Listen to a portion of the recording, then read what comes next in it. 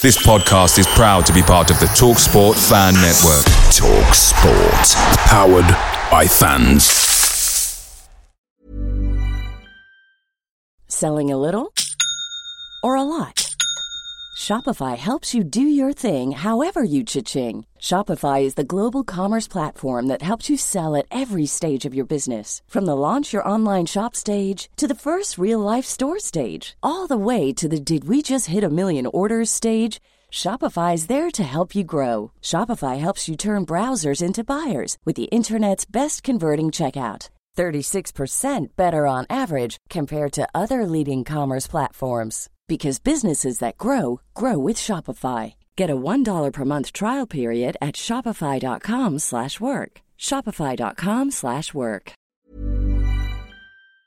The TalkSport Fan Network is proudly supported by McDelivery, bringing you the food you love. McDelivery brings a top-tier lineup of food right to your door. No matter the result, you'll always be winning with McDelivery. Order now on the McDonald's app and you'll get rewards points delivered too. So that ordering today means some tasty rewards for tomorrow. Only via app at participating restaurants. 18 plus. Rewards registration required. Points only on menu items. Delivery fee and terms apply. See mcdonalds.com.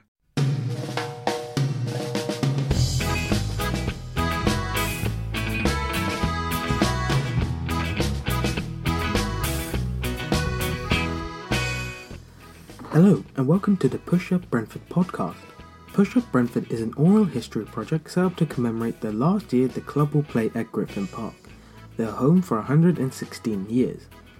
We have interviewed fans, young and old, as well as players and managers to uncover their personal stories. We have created a fascinating living history of Brentford Football Club, starring the people who have made it such a special place over the years. This project is run by volunteers, many of them Brentford fans, and supported by the arts and education charity Digital Works. This episode is called Who Are Ya? Fans discuss how others have viewed their support for Brentford, often as eccentric, frequently with sympathy. They also remember some of the characters in the crowd as well as the importance of fans.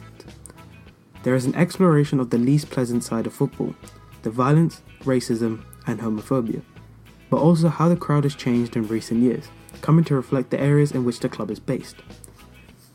We finish with some songs and chants that have rung around the ground over the years, some general football songs, others much more specific to Brentford. We hope you enjoy the many voices and stories you will hear. Or any Brentford sport has probably been regarded as a bit of an eccentric for wanting to support Brentford, you know. What do you want to support them for, you know? But that's my local team, I go and see them. Even at school, people say, why do you support Brentford? There's a thing when you're a kid, isn't it, that you tend to get attracted to whoever's winning the league, you know. And Londoners are incredibly scathing, aren't they? Every sports, Manchester United, of glory hunters, that kind of thing. And of course, no one can ever accuse a Brentford fan of being a glory hunter. Everyone I know, up until very, very recently, has viewed Brentford as this tiny little club that almost means nothing. That they look down on me because I support a championship club. But then I'm always like, you know what? Yeah, I support a championship club, but I go to see 23 games a season. How many games do you get to go see of your Liverpool team? Well, yeah, I think people just used to think it was a bit special interest, which, to be fair, I mean, it was. I was, you know, sort of 18, 19, 20, 21-year-old girl who liked nothing more than going to football games and standing on a terrace, and not even what one would consider good football games either, with no friends and no family, and I used to love it. And as far as I'm aware, everyone just thought I was a bit of a weirdo. People have obviously thought I was sort of crazy and a bit sad and probably a bit desperate at times. You know, I travelled up and down the country watching Brentford when we were awful, and I think people, when I used to work at a big company, I think they thought I was just a bit of a loser. How other people view Brentford fans is changed over the years. When I first started supporting a club, it was a thing of sympathy.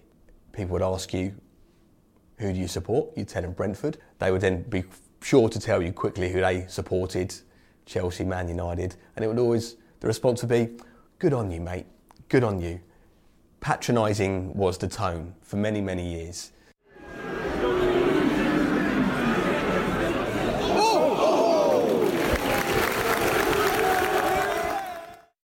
when I first started coming to the games with Mark and Darren, and we stand in the same spot on Ealing Road, whether it rained, whether it was sunshine, every week we were there.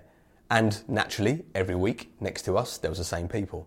On the right, there was a guy who we nicknamed the Alky and the Pit Pony, because like clockwork, whoever we were playing on every given Saturday or Tuesday night, they would abuse the centre forward in the same way. It was, "Oi, cart horse, when are you going to get rehooved? You're playing like a pit pony." And then to our left, you'd have another group.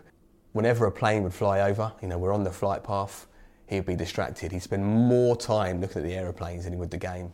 And he'd be looking up, goal or penalty, he'd be miring the 747 and he'd be muttering to himself, "God, it's amazing how they stay in the air.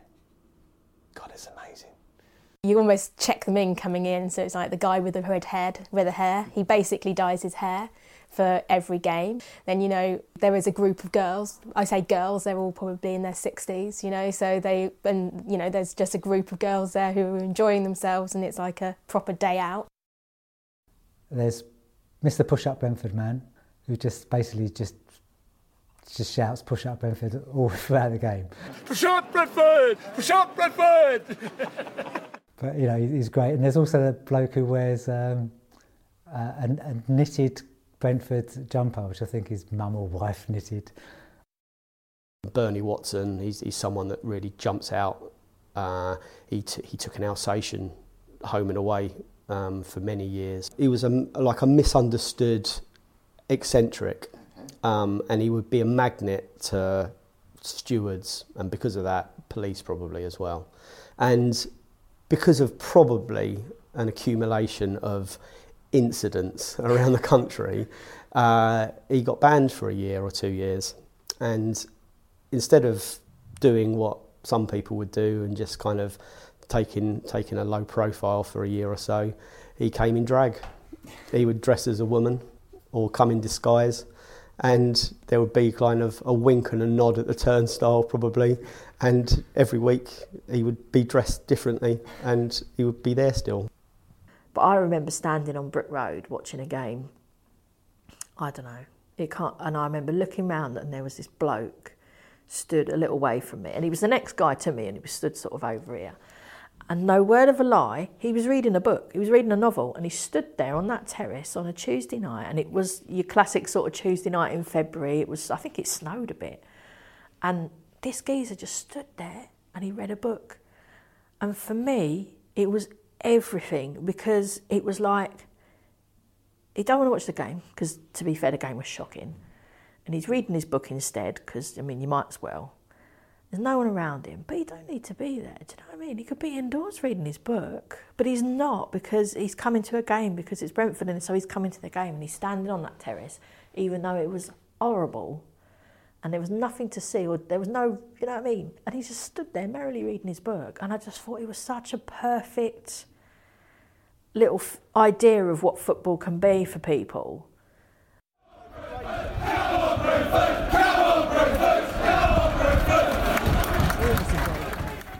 A great thing about Brentford and coming to the club and supporting the team is the community around it, and initiatives like the GPG, the Griffin Park Grapevine.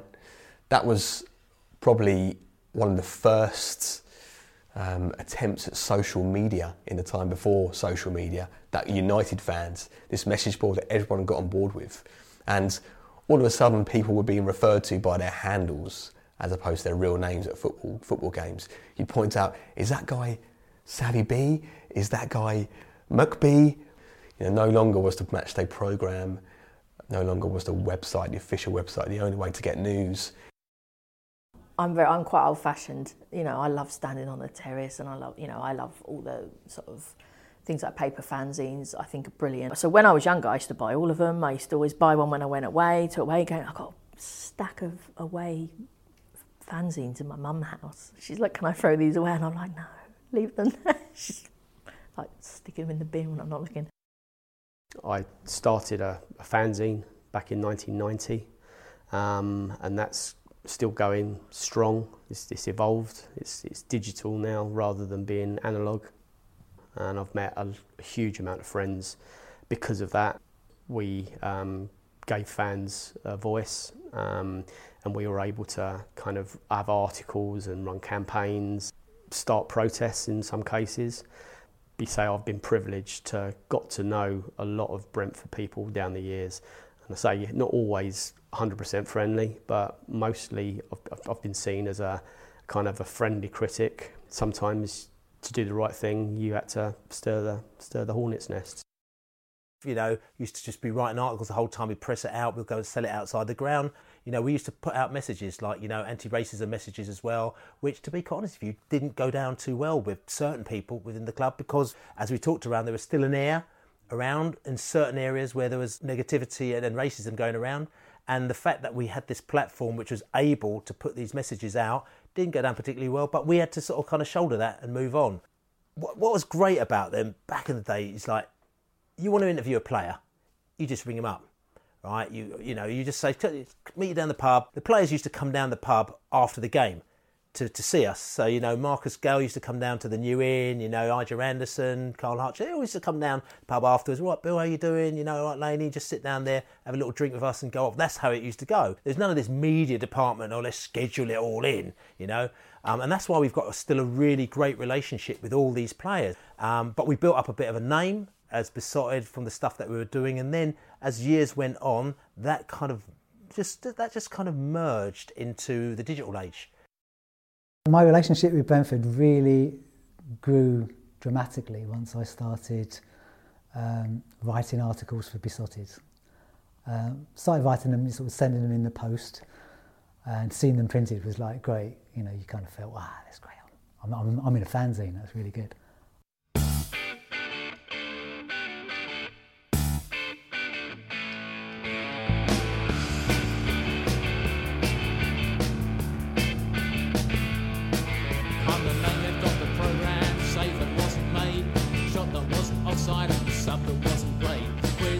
The wages, kid that's got the dream, queuing up for ages, 12th man in the team. Say it loud, say it proud, I am the crowd. Say it loud, say it proud, I am the crowd. Every season always passes, all the players rise and fall, every referee needs glasses, me, I never missed a ball. You go through the midfield crisis, your whistle's been and gone, all that goes up is the prices, but you keep keeping on. Say it loud, say it proud, I am the crowd. Say it loud, say it proud, I am the crowd. We'll be up and down like yo-yos, in and out the cup, quicker than a tea bag, but we keep turning up. Turn it up.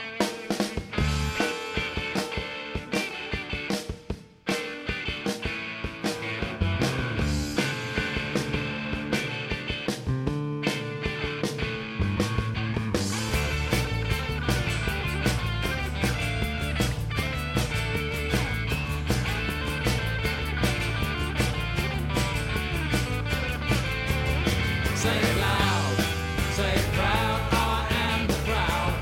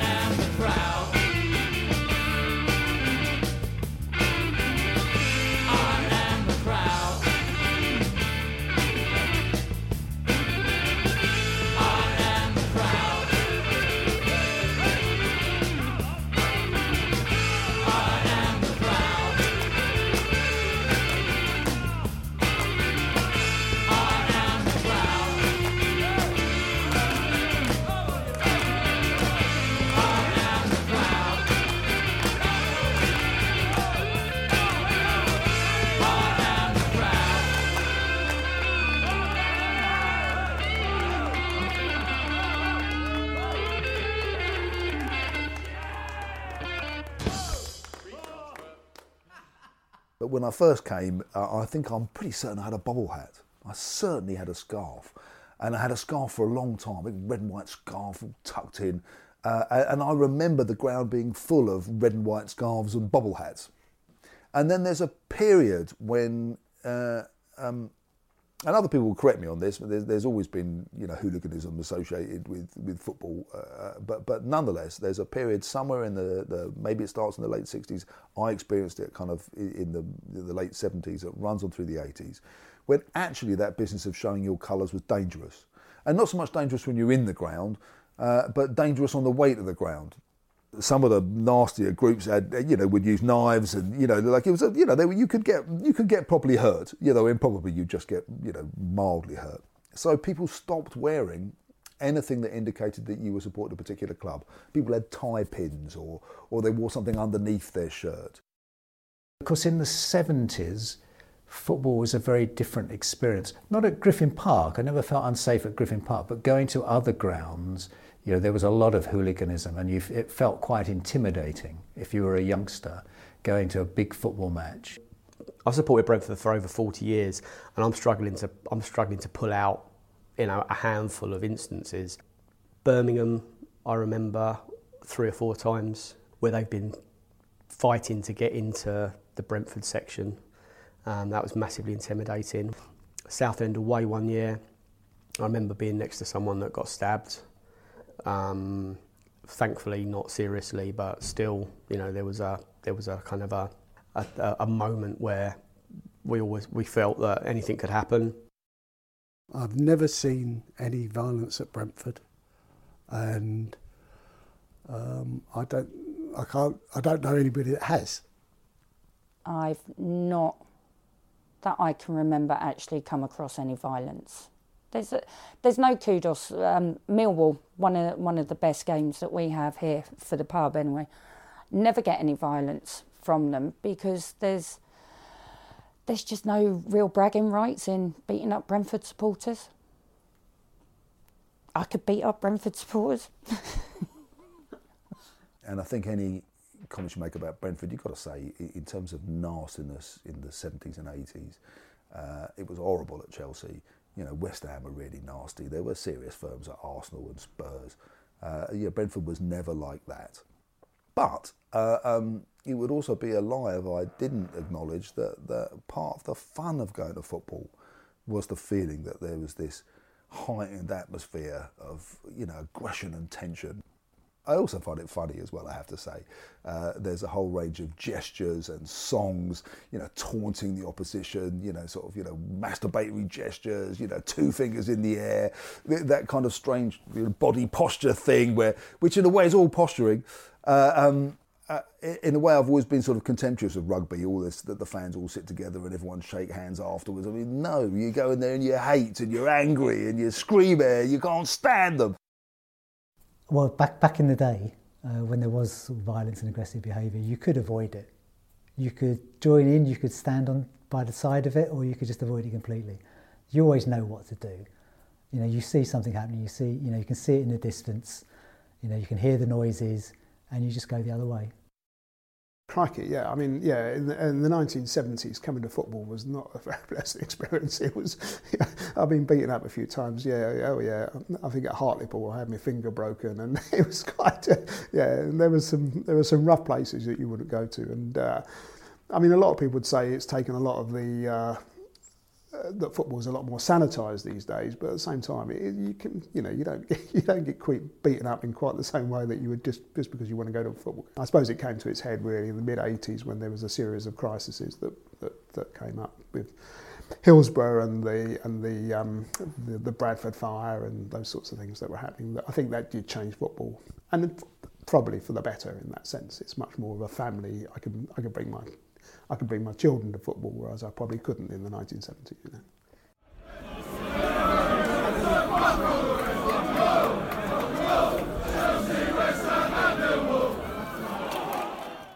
I was a first generation, so my parents were from the West Indies. Not too many black people would go to football in those days because it was deemed as dangerous. We're talking about the sort of late 70s and we're talking about the 80s. Football violence was rife in those times. Racism was rife at those times. You had the National Front who were actively, basically, you know, they were actually campaigning in and around football grounds. I mean, Chelsea was one ground which was known for the National Front, were absolutely active in there. Unfortunately, there was a spill-off between, you know, what's happening at Chelsea and in and around Brentford as well, where you did get some quite bad sort of extreme right wing, as you call it. I'd probably sort of say racist is probably kind of more activity. It was the middle of the skinhead era. When I used to come to Brentford, I had to kind of watch out where I was going, you know, stand on the terraces with my mates as such. If certain people would turn up, I'd have to kind of probably go somewhere else. When it went to away games, sometimes it was a little bit more difficult because you're all in the same end. So it depends on whether or not these guys, you know, like I said to you, proper skinhead, racist, you know, characters. Depends on whether or not they decided they wanted to, you know, pick a fight or not, you know. So, so it's one of those scenarios where you're always on your toes going to football. And people would always say to me, why are you still going? It's too dangerous. Why are you always going? And I'm just like, well, it's about your football team first. I'm going to go and support my football team. I'm going to keep going. I'll support my football team, and I'll just get around it. And that's kind of what you did. There are fans, and I see them now, and we chat, and we're cool now. But back in the day, we talk about skinheads who used to smack me, used to beat me. They talk about there ain't no black in the Union Jack, send the bastards back. You know, that was the chant and everything like that. It was pretty hardcore in those days. And I know a lot of people sort of say, you know, nowadays there's oh yeah, you know, there's skirmish and all this stuff going on, but it's nothing compared to what it was like back in the days. Back in the days was properly, you really had to be streetwise, on your toes.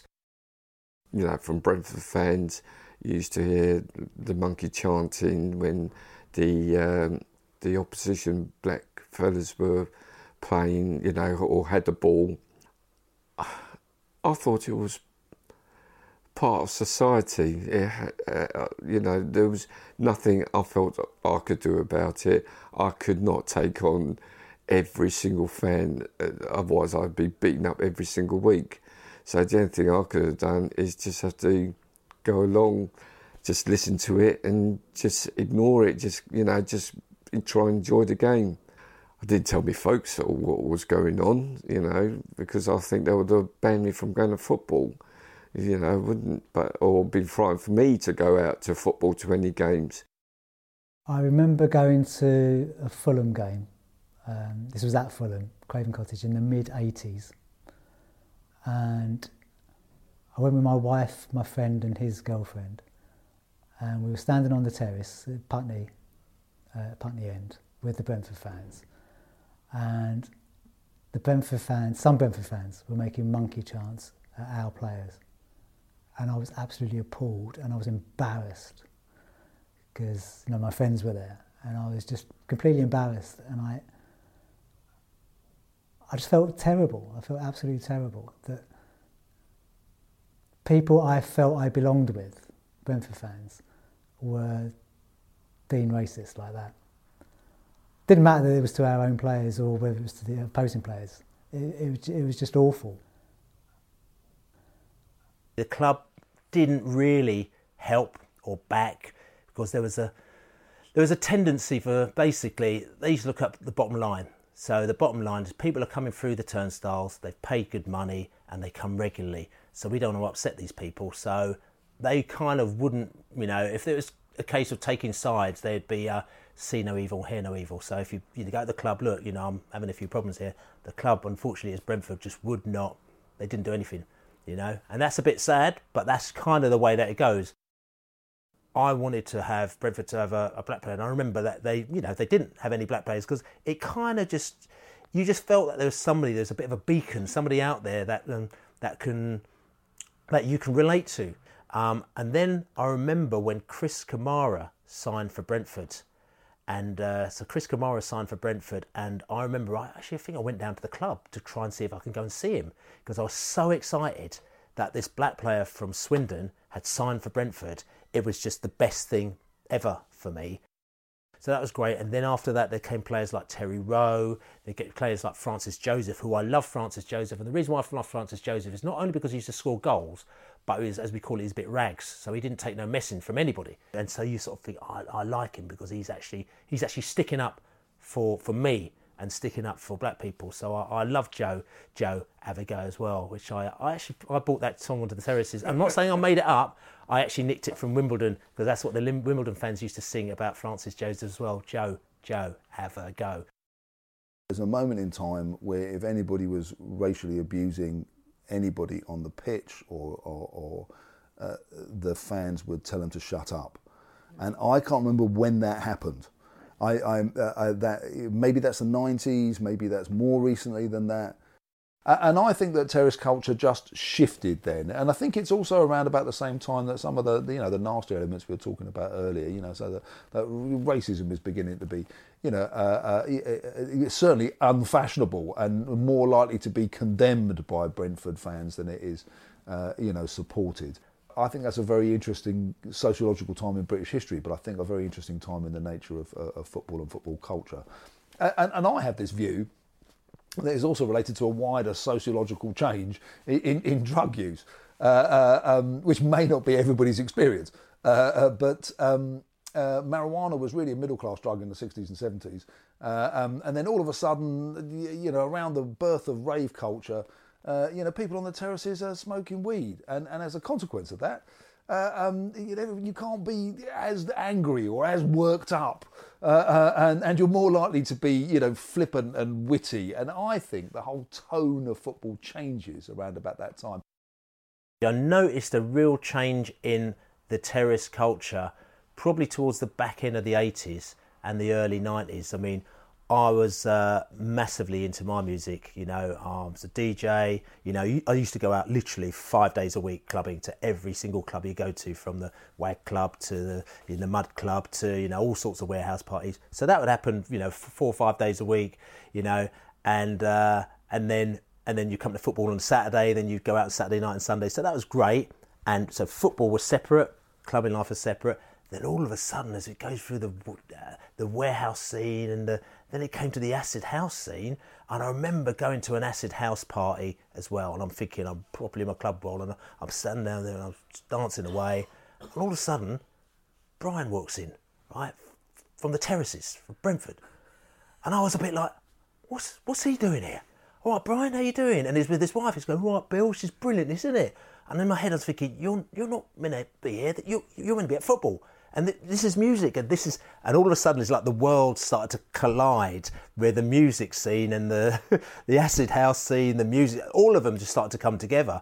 Because a lot of people after that started to get into football. A lot of people that never went to football started to go off the back of the acid house thing, because they're going, football's really great, it's not violent anymore, everyone's just like, kind of going peace and love on the terraces, and, after Gaza crying, there's other people saying, actually, it's got a humane side to it, football. So all through the sort of kind of early 90s and that, it just was, it had changed.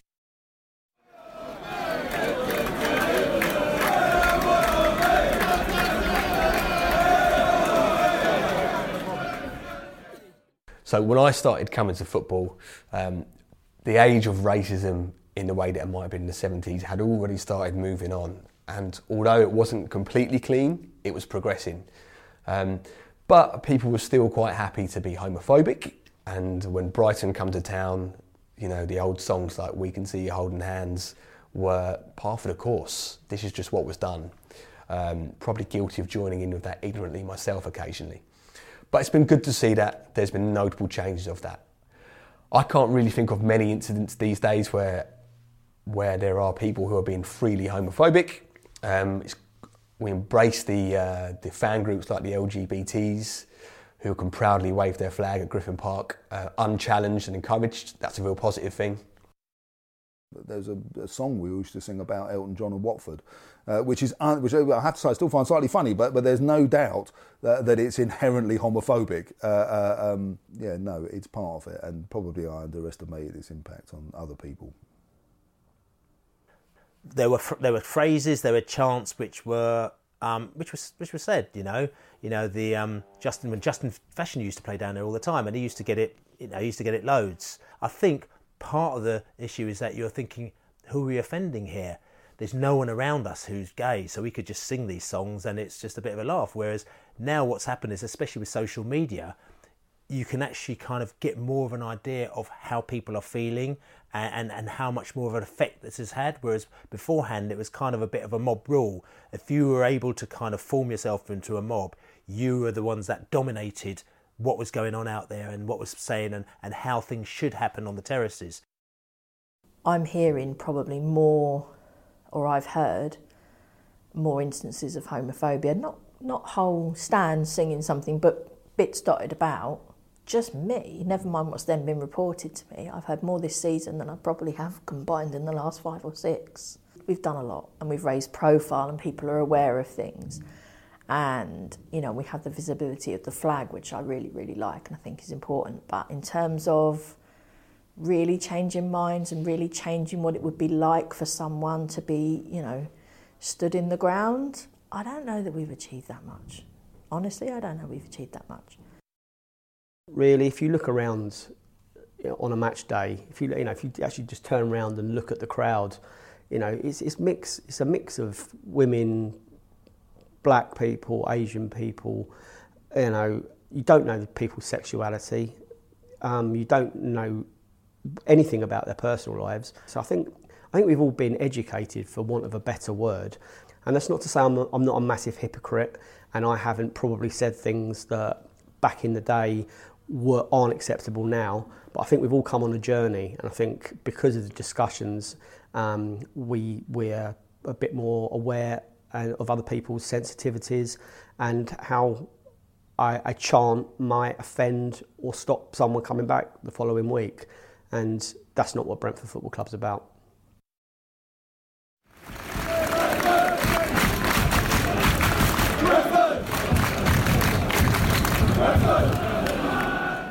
Wasn't the norm for females to be at football.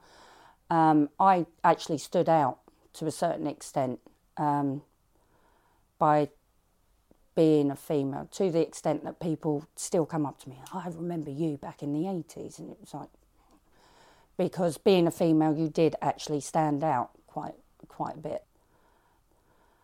I'd been working in restaurant kitchens, so I was surrounded by guys. I was studying engineering at uni, so I was surrounded by guys. It was just normal for me. And for me, in general, in my life, I've kind of always been the only woman in the room. So I usually notice when I'm not. So for me, it wasn't a big thing. There's a little bit of surprise always when a woman is a football fan, to be honest, and it's in some ways taken a little bit more seriously if it is a more of a lower down division, because you think, well, you haven't jumped on the bandwagon of a Man United or an Arsenal. You must have some commitment, and you're a season ticket holder. So therefore, actually, there's an interest then generally, because you think, they actually might know what they're talking about.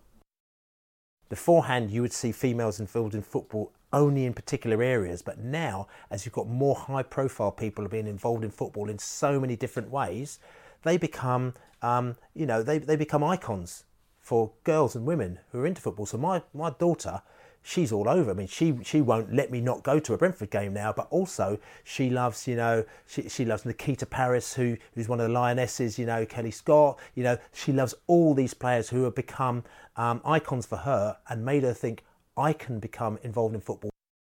There's lots more women at games now, and really women didn't come to football. I think there's more middle class people at football. It wasn't a thing that middle class people did in the 70s and 80s. I think you're seeing more Anglo-Asian kids coming to the game, which is great, and then it's one of the odd things about Brentford, situated in the borough of Hounslow, that there hasn't been a bigger Asian support for the club. But I think that's shifting now. Now, there is an Asian family, which is a dad bringing his 3 daughters, and I don't think that would have happened 10, 15 years ago.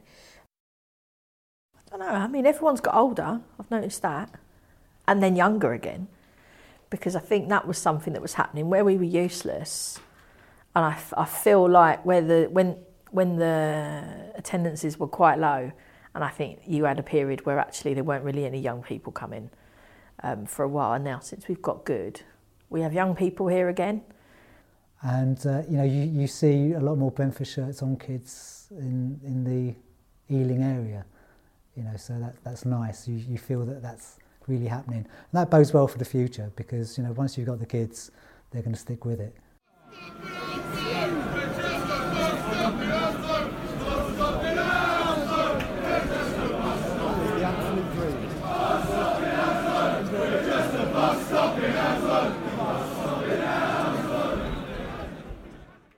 In those days, there wasn't singing or chanting like there is nowadays.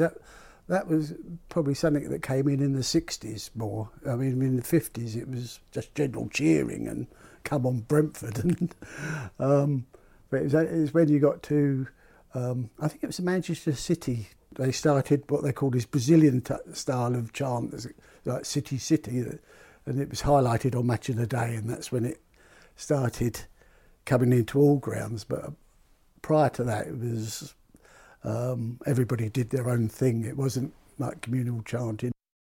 One of the different answers to that question is nearly every song I can think of is insulting and rude. You know, like many of which are terribly out of date now in terms of their content and use. So, like most Brentford fans, I still really like the singing of "Hey Jude" with the la la la, the chorus Brentford. But I thought that was unique to us. Actually, I've discovered that hundreds of other clubs have done the same thing. So that seems less exciting. Hey Jude, don't be afraid. Take a sad song and make it better. Remember to let her into your heart, and you can make it better, better, better, better, better. Ooh, na na na na na na na. Na na na na, Brentford. There you go. What was quite good is that, you know, almost like anybody could make songs up because there was a kind of unity and there was a feeling that, you know, this is just kind of what's done. You know, this is what's done. You know, you turn up to a football match, you make up a song. If you sort of, you know, if you go week in and week out and it's a good song, people will actually catch on to it. So there was a good variety. I mean, I started off making up all sorts of ridiculous songs. You know, I mean, a lot of people might know the Alan Whitehead song, which was terrible. Like, you know, he flies through the air with the greatest of ease. His name's Alan Whitehead. He plays for the Bees.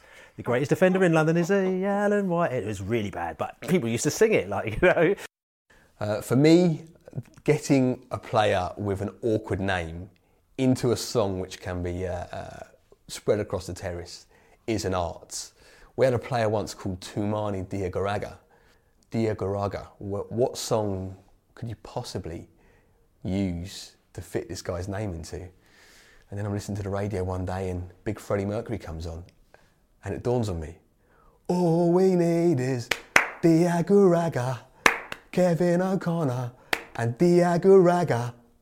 A friend of mine, the Dutchman, he came up with this one, and it's Martin Rowland's song to the tune of Rawhide. And it goes, Rowlands, Rowlands, Rowlands, we've got Martin Rowlands, he's got Tony Folan out wide. He runs through the middle, passes and he dribbles, 'cause he wears his Brentford badge with pride. Rowlands. We're the team that we support. We are the best team in the land we are the BRENTFORD. We're the greatest in the land. And so on and so forth. I love a bit of Bees Up, Full and Down. Sing that to my little one all the time. I think most of the songs at Brentford in the last few years have been fairly kind of uniform. There's kind of like a songs that do the rounds of all the clubs, and they're needed too. And you never knock anyone that sings in support of the football club. I think the ones that provide a little bit of humour or uniqueness, there's the famous Graham Taylor went to Rome to see the Pope. That's quite unique to Brentford. That's sung still by, you know, kids who have probably got no idea where that came from, apart from the fact that it's a great song.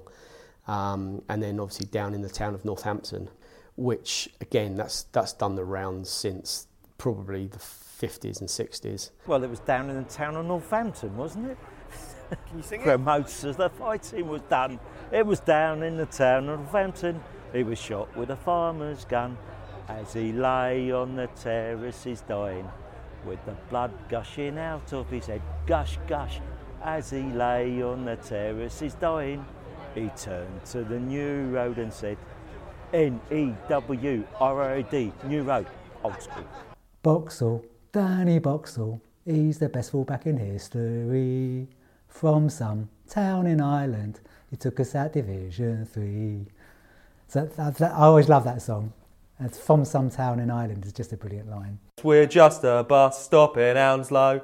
Bus stop in Hounslow. We're just a bus stop in Hounslow. It comes from QPR, and it's so delicious that they have come up with what they think is this chant that belittles our club, and they are chanting it whenever we play them. And then we beat them, and we're like, you know what? We've not just beat you, we're also going to take your chant. And it's like they designed this chant to be an insult to us, where we're a little club, we're nothing. And we're like, all right, fine, if we're nothing and we're beating you so regularly, what are you?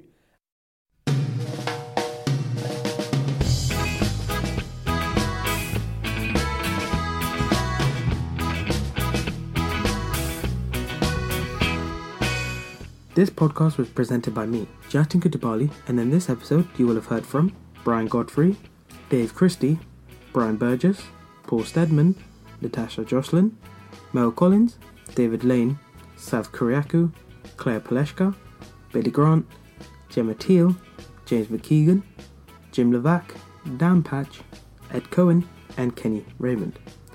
The music was written and performed by Rob Johnson. The podcast was produced by Digital Works. The project was funded by National Lottery Heritage Fund and supported by Brentford Football Club. Listen to the full interviews and find out more about the project at www.pushupbrentford.org.uk.